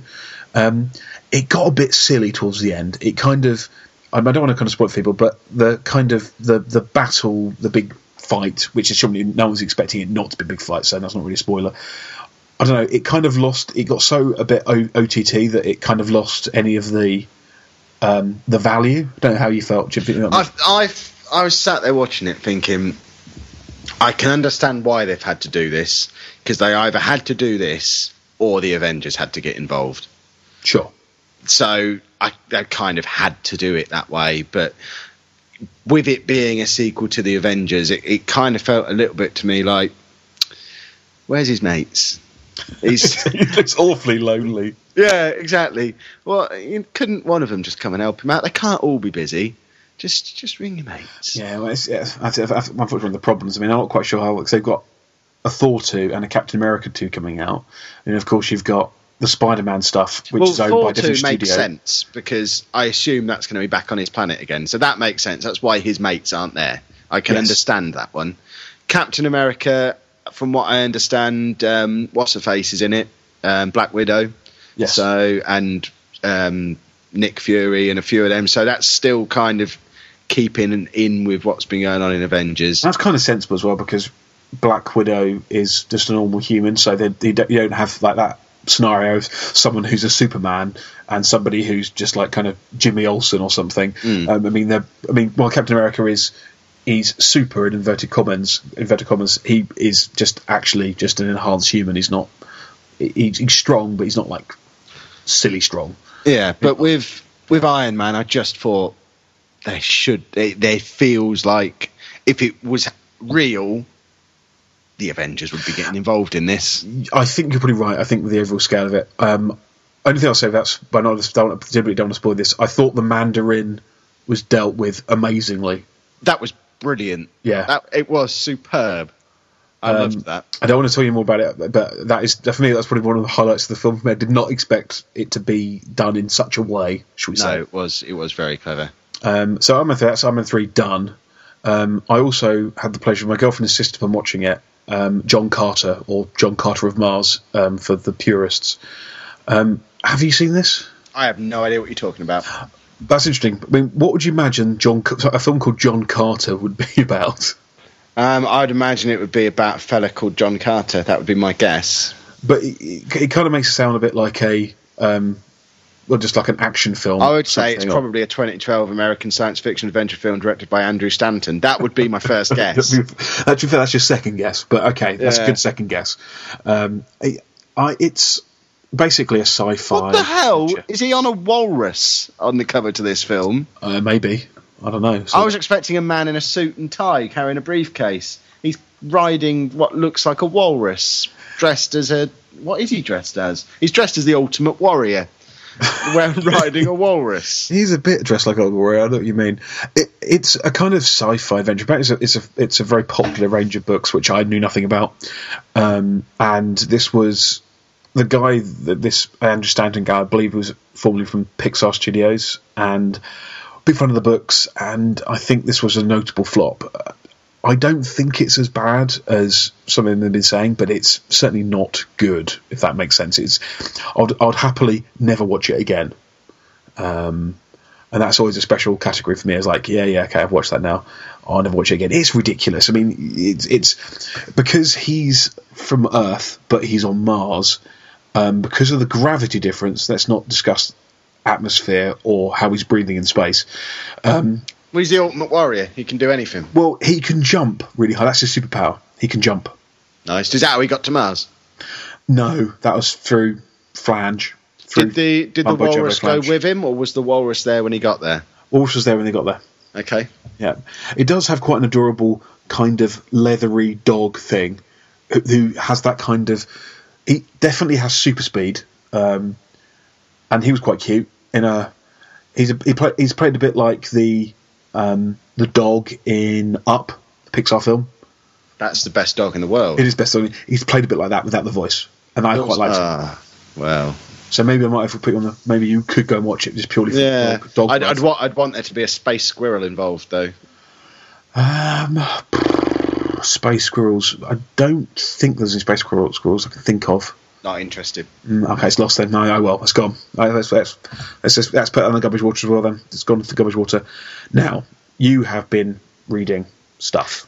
Yeah, I'm still learning comics. You are learning comics. I'm a beginner, and what got me into it was The Walking Dead. So I read all them, and then I went to see what else Robert Kirkman had been up to. So I read all of Invincible as well, and that was great. Isn't that fucking awesome? I love it. Absolutely love it. Yeah. So then I moved on to Thief of Thieves, which I've just finished reading volume 2 of that. I don't know this at all. This is his newest one that came out last year, I think. It's got like 12 issues. And it's basically why this isn't a TV show yet, I don't understand, because it's like watching an American TV show, but in comic form. It's when I'm reading it, I'm constantly thinking, is this just a series of 24? But not in a bad way. It's a series of 24 when 24 wasn't shit.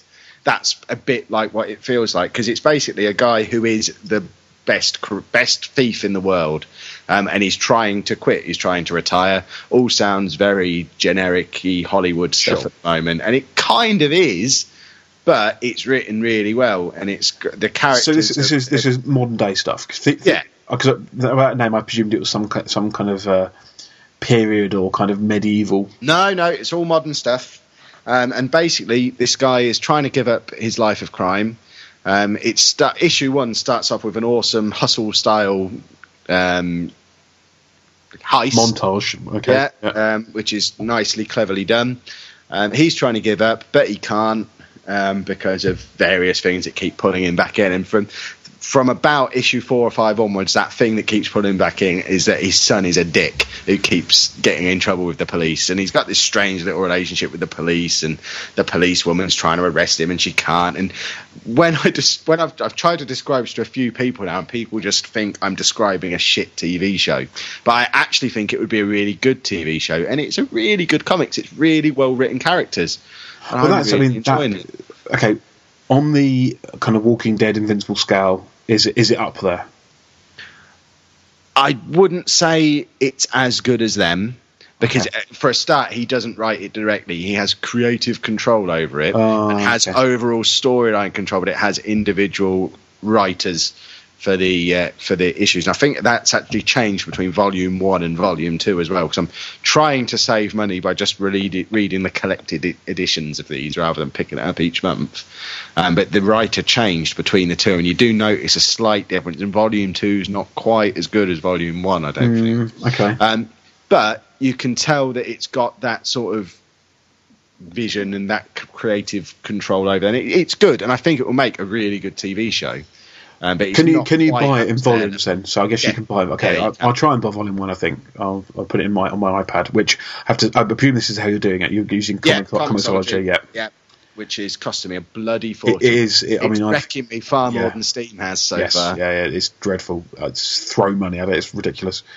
So you've got Thief of Thieves, which I'm definitely going to check out because I'm a big fan of Kirkman.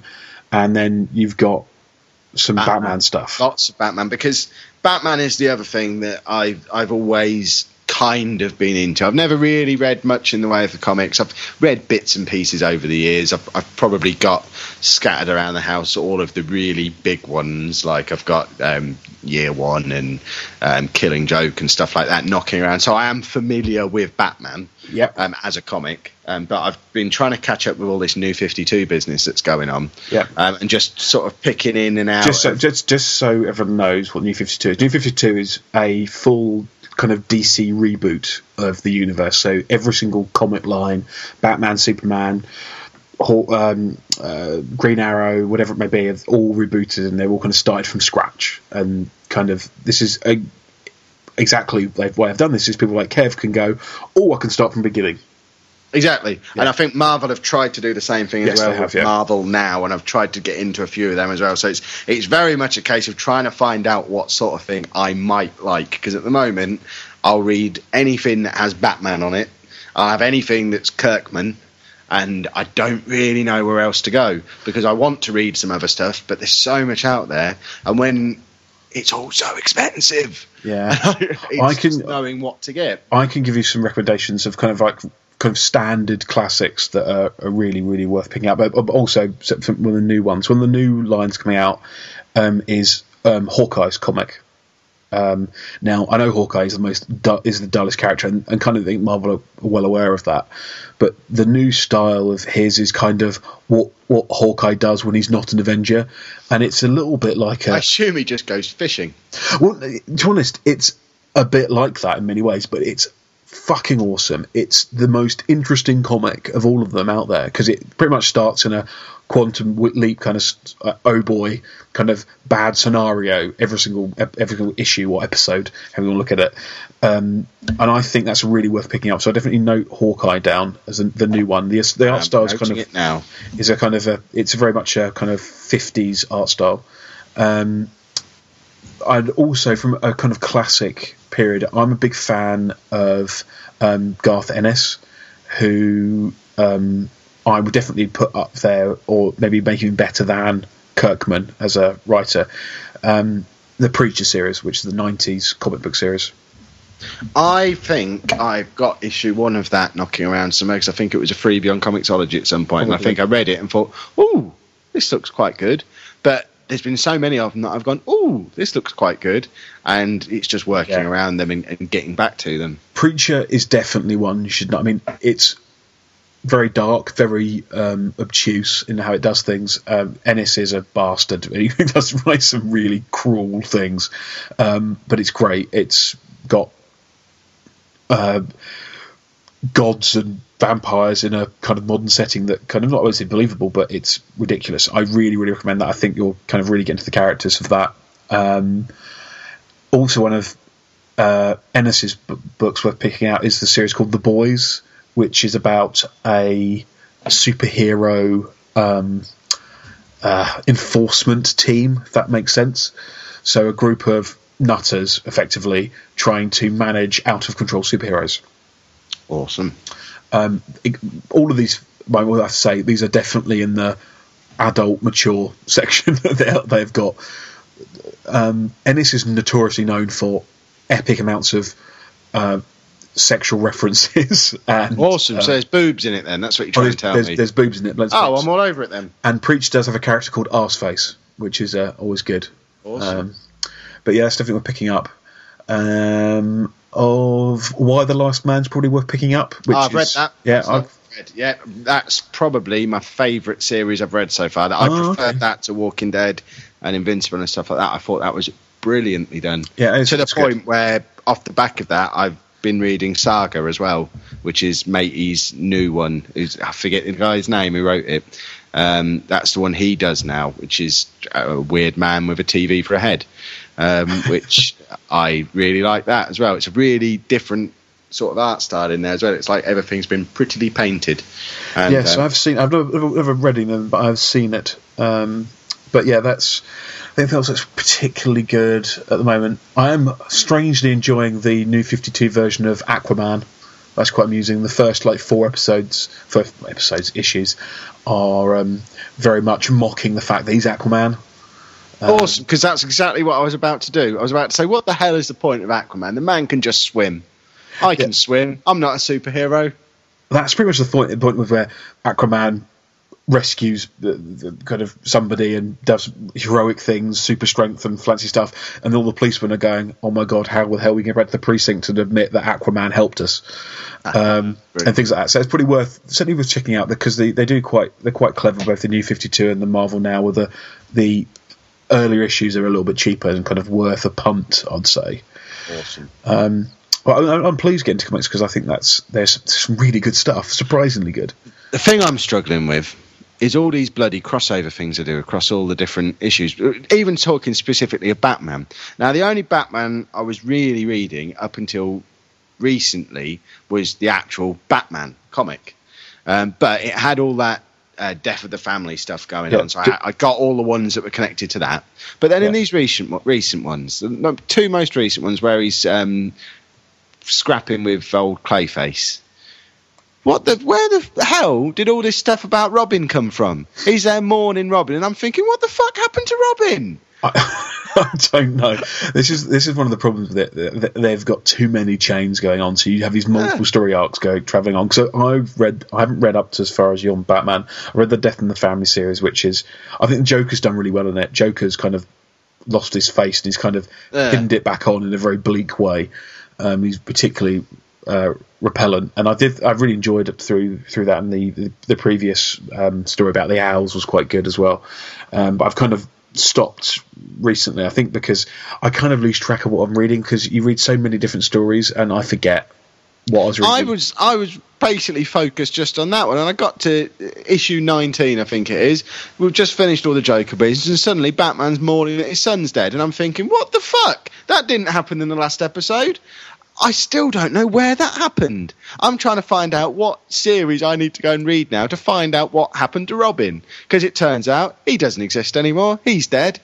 Don't know where or why or how it happened, and I need them to have an idiot's guide at the start of every issue, and it just needs to say, look, if you've not read this other series yet, here's a hint. Go and read that, because if not, there's a massive spoiler. That's interesting, because normally, particularly the DC comics, they tend to flag like an asterisk in the bottom corner, like, "Oh, read X to find out more about this," which is odd. Like with the stuff that's been leading up to this, I was keeping track, and I've got little issues of all the different ones that were tied into that Joker storyline, because it was telling me where to go next.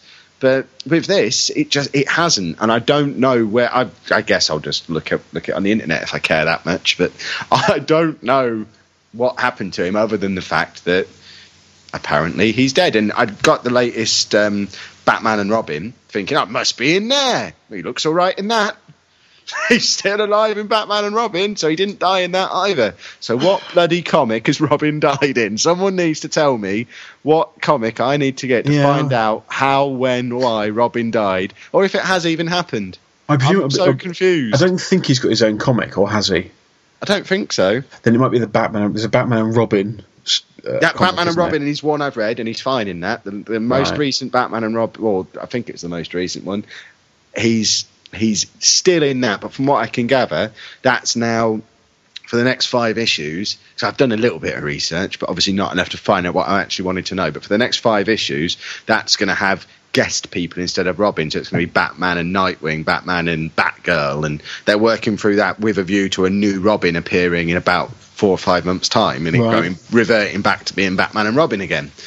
So he's definitely dead, but I don't know where or how or what happened, and I'm so confused. I don't know. That's poor on their part. They should have sorted that out. That's shitty, I think, to be honest.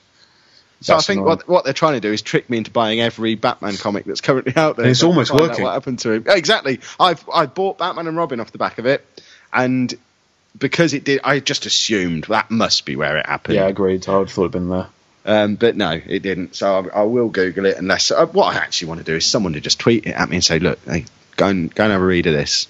And if it turns out I have to read a series of 4 or 5 comics to know what the bloody hell happened to him, I'll be cross. But I guess this is why I've not touched any Marvel stuff yet, because from what I can gather, if I don't like having to do that, Marvel is going to confuse the hell out of me.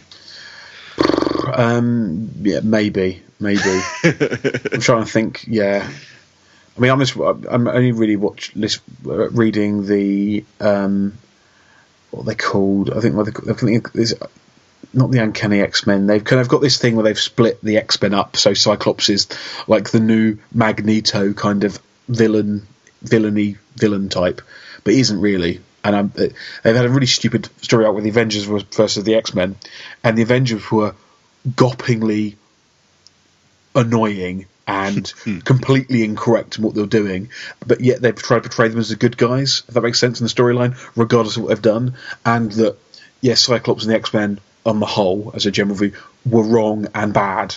And you're like, that doesn't make any sense. That doesn't add up at all. All the things that happened were Avengers' fault, and you're blaming. So that's a kind of interesting thing. So I kind of want Cyclops to be proved as to actually no, he was right all along, and that's effectively what's kind of happening, I think, but we'll see. But it does get a bit confusing because they do like to dick around so much with the Marvel universe. It's just always changing. But anyway, let's move on to the news. Why not? And I have kind of put out a few stories here which I thought were quite interesting, well, relatively. Some more so than others. Now, Project Shield, which I don't know if you heard about this, that strange NVIDIA kind of 360 pad. The only reason I've heard about this is because every week on our show, there's a half dozen people in the chat saying, "Are you going to talk about the NVIDIA console thing?" And every week we completely ignore that those people exist. And it's become a little running gag between me and Sheepdog. Oh. We now acknowledge that it exists, but we're deliberately not mentioning it on our show just to see how long these people get angry in the chat about it for, because it amuses us. Well, I'll go with that. It obviously doesn't exist, and it doesn't exist for $350, and it doesn't exist in the US in June. It looks quite snazzy from the video that I didn't watch. I'm happy to talk about it on this show. It can exist on here, but it still won't exist when we do our show tomorrow, and also in the past, because I'm confused by our chronology. But yeah, it looks really snazzy. It's basically an Xbox controller with a telly stuck on top. It does, yeah. That suits me down to the ground. I'm all over that bad boy if it wasn't for the fact it's ridiculously expensive. It is, and it is just currently within the kind of and from what Android I can gather, unless I'm in my house, all it can do is play the games I could already play on my phone for nothing. Is that right? If I want to play proper games, it only streams them from my PC. That's my understanding of it as well. So at the moment, I can play Angry Birds on an Xbox controller for $350, but if I want to play Assassin's Creed, which I think was the one that was on the video for it, I have to be sat on my sofa near my laptop, which I could just play it on. Yeah, that's definitely a possible issue with it. Yeah, I don't know. I mean, I'm interested to see who is buying this. I mean, I'd buy a lot of tat. And maybe John will buy this along with his Oculus Rift. Let's face it, I've got a Wii U and a Vita. If anyone's going to buy it, you know where it's ending up. Well, actually, then going on to that note of kind of segues into the kind of next story, which is, to be honest, I don't really give a damn. I found it quite interesting was the fact that the Frostbite engine, which is used for the new Battlefield 4 shiny stuff, which will not be working on the Wii U. Their EA are working to make an exclusive one for mobile. Nintendo are knackered, aren't they? I find that truly fucking all the fuss about getting the big games to the Wii U at launch when they got Mass Effect 3, this 1-year-old game. We're going to be competing with the current gen for a little while anyway. They're not even going to do that. They're not even going to have Battlefield when that comes out, and it's going to be out on every other bloody thing, including my phone. I just don't understand what that console is for. I can't really say anything. I mean, I'm a fan of Nintendo stuff. I've been kind of since I was a kid. You're a fan of what Nintendo used to do, like everyone else is. Yeah. No one's a fan of what they've spent the last 3 or 4 years doing, because they've spent the last 3 or 4 years trying to implode, and they're doing a damn good job of it. Well, that's why I want to get a Game Boy Micro, just to play Zelda 3, Super Metroid, Super Mario World. If only I could get Super Tennis on there.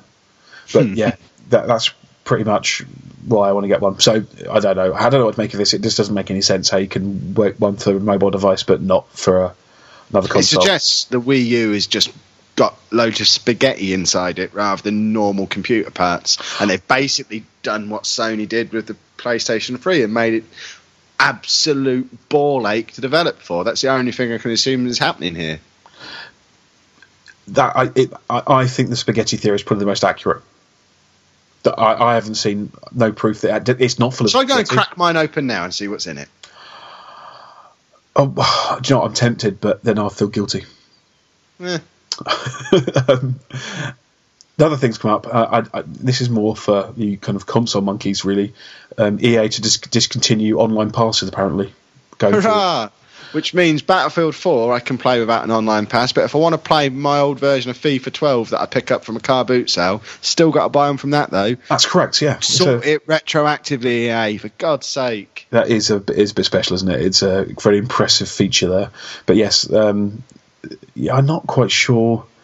For me, this is more a sign of what the new console's going to be doing rather than what EA are doing, if that makes sense. I think it's a bigger hint to that. Yeah, all it means is that the games are going to be tied to the console, so they don't need online passes anymore. Exactly. Yes, exactly. Because the reason it was doing was to fuck over second-hand sales, wasn't it? Really. So it's kind of a non-event because not really going to affect anyone, I don't think. Well, apart from Battlefield 4, which I guess will come out on current gen.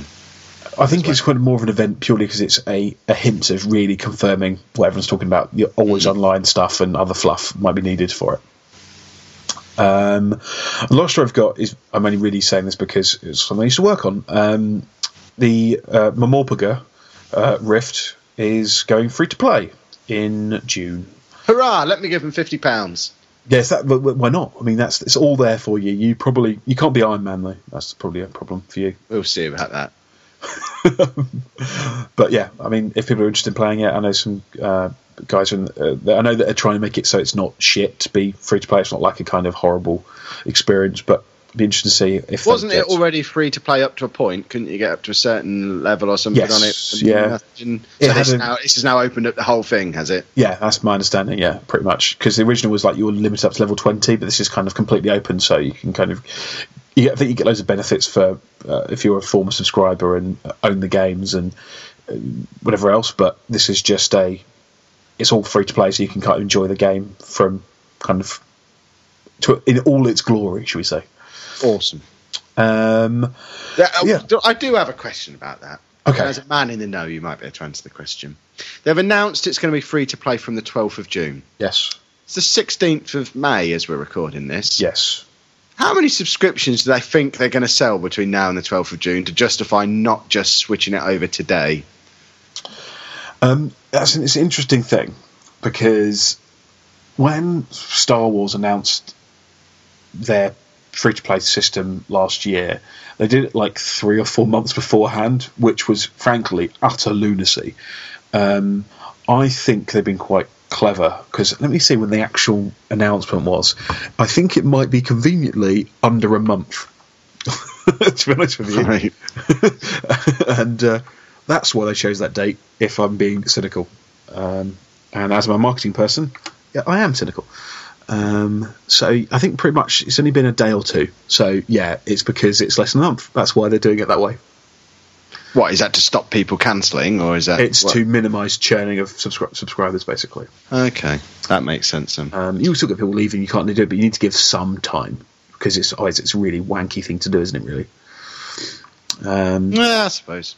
To me, it just seems you may as well just do it immediately, because no one's going to... I'm not going to go out and think, oh, Rift, free to play. Awesome, I'll go and get a subscription on the 19th of May. It just... I agree. I agree. Seems odd. But to be fair, what you're meant to do is manage that so it doesn't happen. So you deal with the retailers and kind of get stock out of channel so you wouldn't be on shelves anymore. And things. So if I was to go to the Rift website now... Could I buy a subscription now, or would they tell me, actually, there's not a lot of point in doing that because it's going to be free in less than a month? Or are they still going to take a full month's money from me? That's a good question. I don't know. It does kind of say on the website, massively announcing free-to-play, so they're clearly not... but below that, a buy now button. Awesome. But to be fair, I think that they're supporting... You still can buy stuff to get extra features anyway, so I don't know how it's completely working, but that wouldn't surprise me if that's how they're kind of covering that. Start here, play for free. I'd just be shit at it. I'd just play up to level 20 and be shit for now, and then get the rest for free when it opens up. Oh, see, exactly. That's my plan. See, problem solved. Awesome. Kind of almost in the home stretch here, and it's probably been the longest two-man show. Possibly when it's because you don't bloody stop talking. I'm sat here I've been trying to go to bed since 8 o'clock. Yeah, I know. I'm cruel. I've done my plug-in. I don't know what I'm still doing here. No, it's true. I think it was the temptation of not knowing it, but then being tempted with getting a free PC, followed by talking about comic books. Yeah, I think that's what did it. I think that's the crucial thing. It's been worth needing a wee for the last hour for all that, I suppose.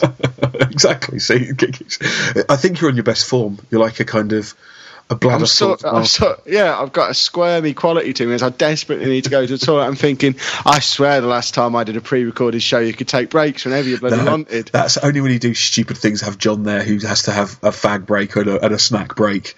Kind of. I could use a snack, to be fair. And also, while we're on the subject of things that are confusing me, I know I'm moaning that I want to go to bed and now I'm elongating the show even further. But are you deliberately trying to mess with me? Because I swear when this phone call started, your Skype picture didn't have those glasses on. I think those glasses have appeared during this show, and I'm quite confused by how that happened, because I swear they weren't there before. Well, first they were there. There's no getting away from it. I think your eyes have been ruined. Because I'd have noticed them, and we'd have had a chat about that much earlier if I'd have seen them before. Well, that photo you're seeing, and I don't realise the listeners can't see it, so it's going to be a bit mean, is actually from Gamescom last year. And it was a friend of mine works for Wargaming, World of Tanks Fluff, which a game I personally dislike, but he works there, and they do a stupidly ridiculous Gamescom party, and there are things. So you went dressed as Will.i.am? No, he threw them. They'll throw them out to people. Okay. Because the party's ridiculous. They do, because who did they get? LMFAO they had in who got so overexcited they I think it was their last gig ever together. In fact, they actually blew up the amps by spraying them with champagne. Nice. That was impressive to the many thousands of people going to the free gig that they got the music all of a sudden cutting off. But yes, that's why the glasses were definitely there. It was not some kind of high trickery. That's all right then. Continue. Well, we're almost to wee break time as we kind of get to the back end of the show, so to speak. So releases. This is kind of based upon if this show goes out on the weekend. The Incredible Adventures of Van Helsing is coming out on the 22nd of May, which I'll be honest, I know a little about, and it sounds terrible. Awesome. Let's all buy it. Excellent. 24th of May, Resident Evil Revelations, which... Don't buy that, because we know that shit. Isn't that already out on console? That's... Not only is it already out on console, it's been out on the 3DS for a year. So it's a 3DS port to console, which is shit, because I played it at Gadget Show. And it's now been ported from the 3DS to the consoles to the PC, which, let's face it, that's surely only going to make it less shit, isn't it? Or hang on, no. Isn't that likely to be really, really, really shit now? A double port spectacular. Yeah, from a handheld game as well. We've got to remember, that's where it started. It's a handheld game that's had the 3D scrubbed off of it and a lick of HD paint. And from what I could tell, that's all they did to it to bring it to consoles. Well, that is a real treat. So everybody, you've got some real humdingers to engage with in the next week, or you could just play some of the free-to-play stuff, or spend £140 on Marvel characters. Or send me the money so that I can do that. Yes, that's also a very strong option. Send it to the usual address. Yes, absolutely.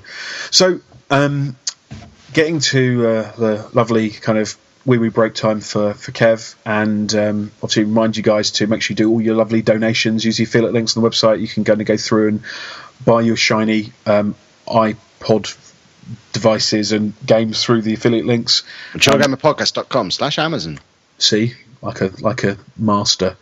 Don't forget to review us on iTunes. I haven't checked reviews in the last week or two, but reviews are still coming through beautifully, and we obviously appreciate any lovely reviews. That this show has been so much better than every other one because I'm on it. Just to upset John. It doesn't even have to be true. We all know it's not true, but I just like to upset John. It's what I live for. It's why I do this. I set this site up because I knew there would be an angry bald man in the Reading area that I could dedicate my life to pissing off, and that's I want to just keep it going. So just reviews that mention how great I am compared to John would be great. Yeah, that's supported by everybody on the Bits and Pieces crew. So dig into that as much as you want, everybody. Don't forget you can access the Mature Gamer podcast on the Facebook pages, which is all kind of updated with shiny goodness, and you've got the Twitter feed for the Bits Show on at MGP Bits, which somebody might want to use Twitter. Do you want to plug your Twitter thing? I don't care. Why not? I'm at Lelujo, and also follow the Night Shift folks at MGUK. No, it's not that. That's my show. MGUK Podcast is me. Oh, how did that happen? Their show is at MGP Night Shift. Yeah, that is correct. So follow them as well, because bless them, they've still got less than 100 followers. We need to get them up into the big leagues with the rest of us. And the team are going to town, so I think you're in for a kind of absurd treat of 8-hour broadcasting with Captain Tangent. Me and Bouncy were talking about this the other day, because it was a show Bouncy was going to be involved in. I think it might have even been on our show last week, or possibly in our little post-show chat that we have.